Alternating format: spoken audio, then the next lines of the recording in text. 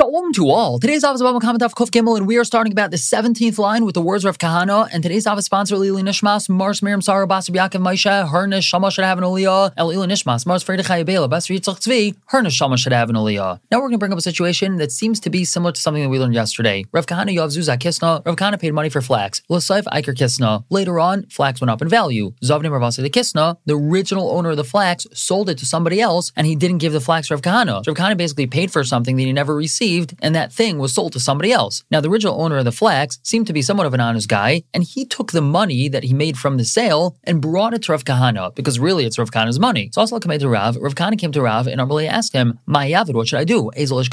Should I take my money? And his question is, maybe this looks like ribbis, because if you put on different glasses, what happened over here? Rav Kahana gave money to this person, the person held on to the money for a while, and then sometime later returned more money to Rav Kahana. And that seems to be like a classic case of ribbis, lending $10 and receiving $20. So Amalei Rav told him, Ikozavni, if when they were buying the flax, meaning these other people were buying the flax from the fellow who you bought it from, Amri, they said, Hi Kisnu the Kahana, who this is Kahana's flax, Zilshkal, so you could take the money. Viloi, but if they didn't say that, Loi Tishkal, you can't take the money. That's because if when they were buying the flax, they knew that it was really yours, so it means that they're intending to be makna the money, not to the flax seller, but to you, because you're really the owner of the flax. But if they didn't know about it, and they thought it was just this guy's flax and not yours, so then they intended to be makna the money to him, and then when he, the original owner of the flax, gives you, Rav Kahana, the money, then it looks like ribbis. Like Mar suggests, come on, who's this like? B'nei Marava. It seems to be it's like B'nei Marava. The Amri, they had said,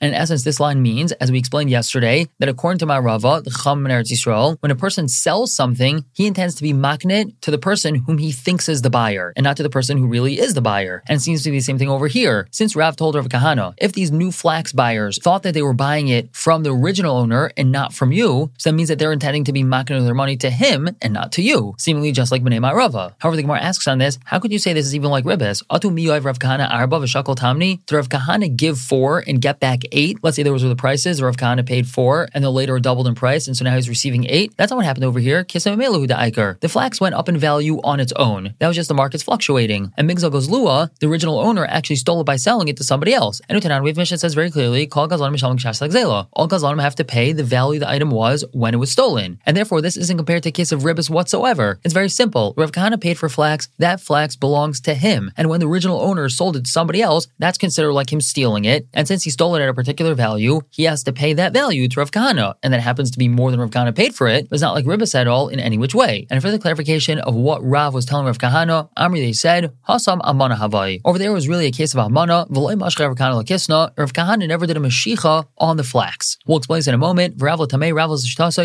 says, a person could do an Amana transaction with payros, but a person can't do an Amana transaction with money. Now, what is an Amana and what happened over here? So Amana literally means trust, and that means the transaction over here was based off of trust. Rav Kahana advanced money for flax at a set price, and the seller would provide flax to Rav Kahana at this price, even if the market changes. And that's what Amana is. That's what the trust is. Therefore, Rav viewed this money like a loan, because the seller didn't actually have the flax at that time. He only had Rav Kahana's money, and therefore, if he's just returning money to Rav Kahana, that's a problem of ribbis. He's receiving money, and he's giving more money. And that's what we mean by saying, Ein oisen Amana bedamim. We can't do this Amana transaction if it's just going to involve money, and no Mashicha is going to ever be done on an item. However, if Mashicha was done on an item, so that's called doing an Amana bepeiros, meaning Rav Kahana is allowed to advance the seller money for flax, and later on receive actual flax. That's called peiros. Even if by the time he receives a flax, it's worth much more than what he paid for it. That's okay, because he just got a fixed rate for this product. And that's why I said Amana bepeiros, but no doing Amana bedamim, because that's just a money transaction, giving money and receiving money, and that looks like ribbis. And moving on to another Mishnah, but before we start this, it's important to know that the Torah teaches if a person makes a false shvuah regarding money that he has to pay, attempting to get out of paying it, and then he admits that he made this false shvuah, so he has to pay the keren, which is the principal amount. He has to add a chaimesh, a fifth, onto that, and he has to also bring a carbon asham. So Mishnah tells us, a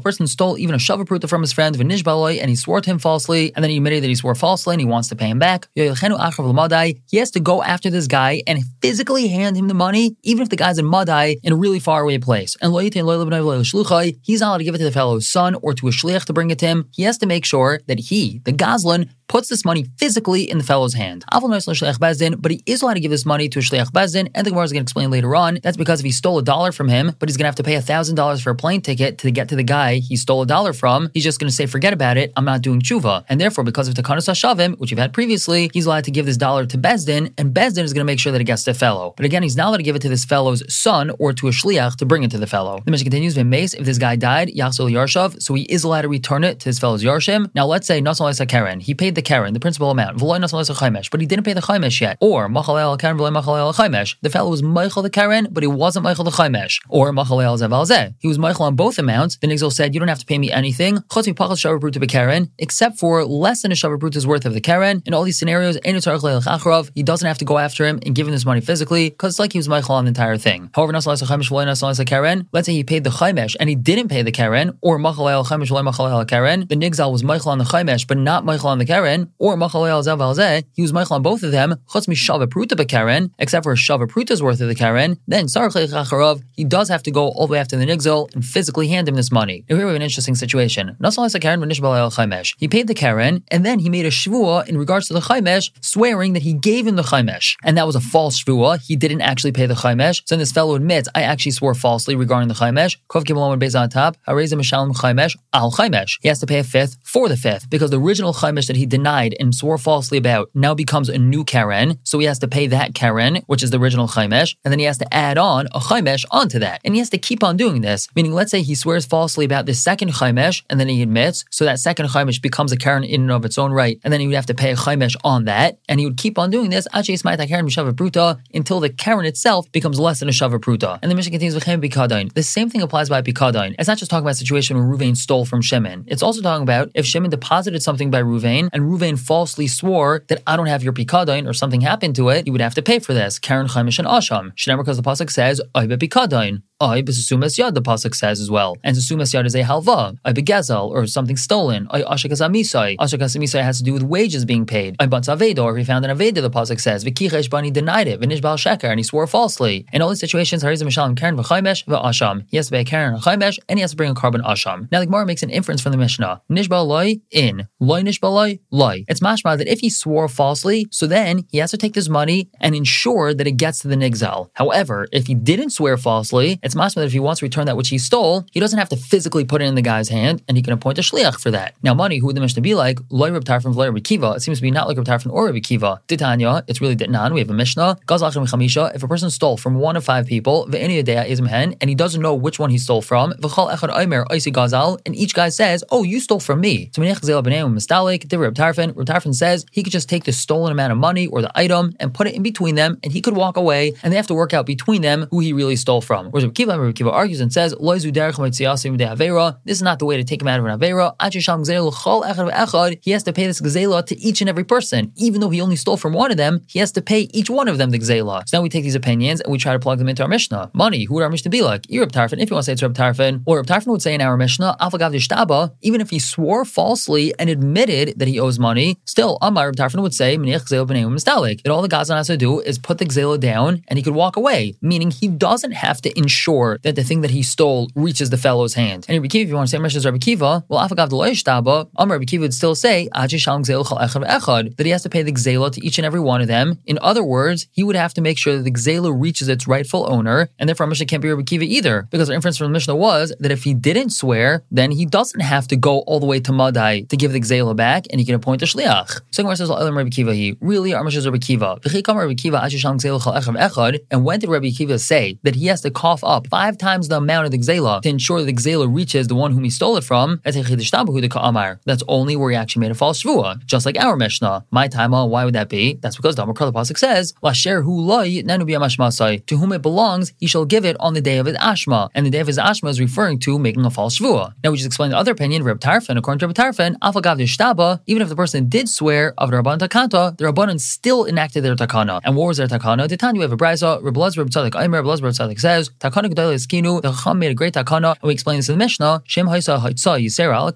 that if the expenses of getting to the nigzal are going to be more than the actual karen, than what was actually stolen, so then Mishalem Karen v'chaimish lebezdin, the karen chaimish can be paid to bezdin, maybe ashamai, and he could bring his asham, umischaperlai, and that's going to be a kapara for him, because again, if we're going to require him to travel all the way to the nigzal and pay crazy amounts of money just to return what was stolen, so he's just not going to do tshuva. And same thing over here in Shittas Reb Tarfon. This fellow stole from 1 of 5 people. He doesn't know whom he stole from. If he has to pay to every single one of those 5 people, he's just not going to do tshuva, and therefore we made this takana that all he has to do is place the stolen object or the stolen money in the middle, and they're going to have to work it out among themselves. Now we just explained Rabbi Kiva. How does Rabbi Kiva respond to this? Where did Rabbanan make this takana? That's only if he knows whom he stole from. That's because eventually the money is going to get to its master, and we just don't require the Goslin to spend tons of money getting it to the real owner himself, and that's why he give it to Bezdin, and Bezdin is responsible for getting the money to the real owner. Whereas Gazlach Chamisha, if Ruvain stole from 1 of 5 people, and he himself doesn't know who he stole from, in this situation, just putting down the money on the table and walking away doesn't ensure that he's paying the right person back. The Rabbanan didn't make this takana, and therefore he would have to cough up 5 times the amount that he stole. So now we're understanding that Rabbi Kiva and Rabbi Tarfon differ only in a case where a false shvuah was made, and Rabbi Kiva requires full payment to be made, whereas Rabbi Tarfon would apply to Karnas Hashavim, and therefore our Mishnah is Rabbi Kiva. However, Maser Rav Huna bar Yehuda asks the following: Rabbi Shimon Elazar says, "Lo nechlu Rabbi Tarfon Rabbi Kiva." Rabbi Kiva and Rabbi Tarfon don't argue in the following case: where he bought an item from 1 of 5 sellers, and he doesn't know which one he bought it from. He could simply take the money that he owes for this item, put it in between them, and walk away. What's the case they argue about? Where he stole from 1 of 5 people, he doesn't know which one he stole from. Rabbi Tarfon says he leaves the money in between them and he walks away. Rabbi Kiva says he doesn't have a takana until he pays back every single one of them. If you want to say the whole machlokes between Rabbi Kiva and Rabbi Tarfon is only when the fellow made a false shvuah, then what's the difference between buying an item and not knowing whom he bought it from, and stealing and not knowing whom he stole it from? You should have to pay everyone back in both situations, and we don't say that. So it must be they argue even where there was no shvuah made. And furthermore, Rav asked the following question: there's a story with a chassid, the keyword over here being chassid, who bought an item from 1 or 2 people, and he doesn't know whom he bought it from. He came to Rabbi Tarfon. Rabbi Tarfon told him, you could just leave the money of your purchase in front of them, and they have to work it out. Rabbi Kiva, he came to Rabbi Kiva. He told him, you don't have a takana until you pay each one of them. Now, if you want to say we're talking about a case where the fellow made a false shvuah, and that's why we have machlokes over here, Rabbi Tarfon and Rabbi Kiva. Well, chassid mean mishtabah b'shikra? Does a chassid swear falsely? We call this guy a chassid. Chassid doesn't swear falsely. And if you want to say that first he swore and then afterwards he became a chassid, well, that can't be either, because anytime we say there was a story with a certain chassid,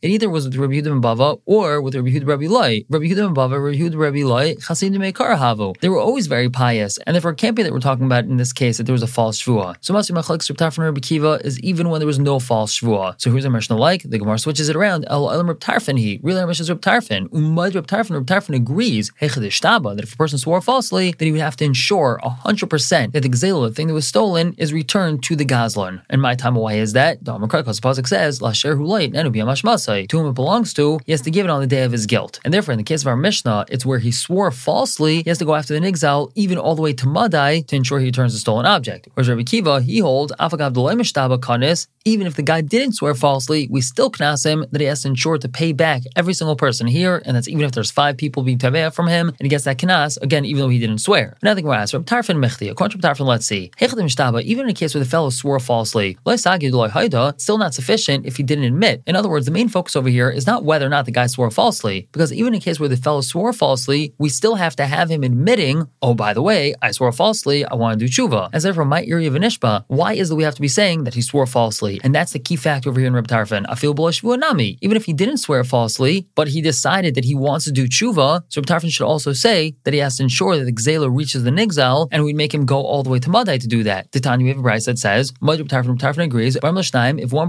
person admitted to two fellows, Gazalti Echad Mikem, and I stole money from one of you two guys, Beni De Ez Mikem, and I don't know which one I stole from, he has to give each one of them money. Because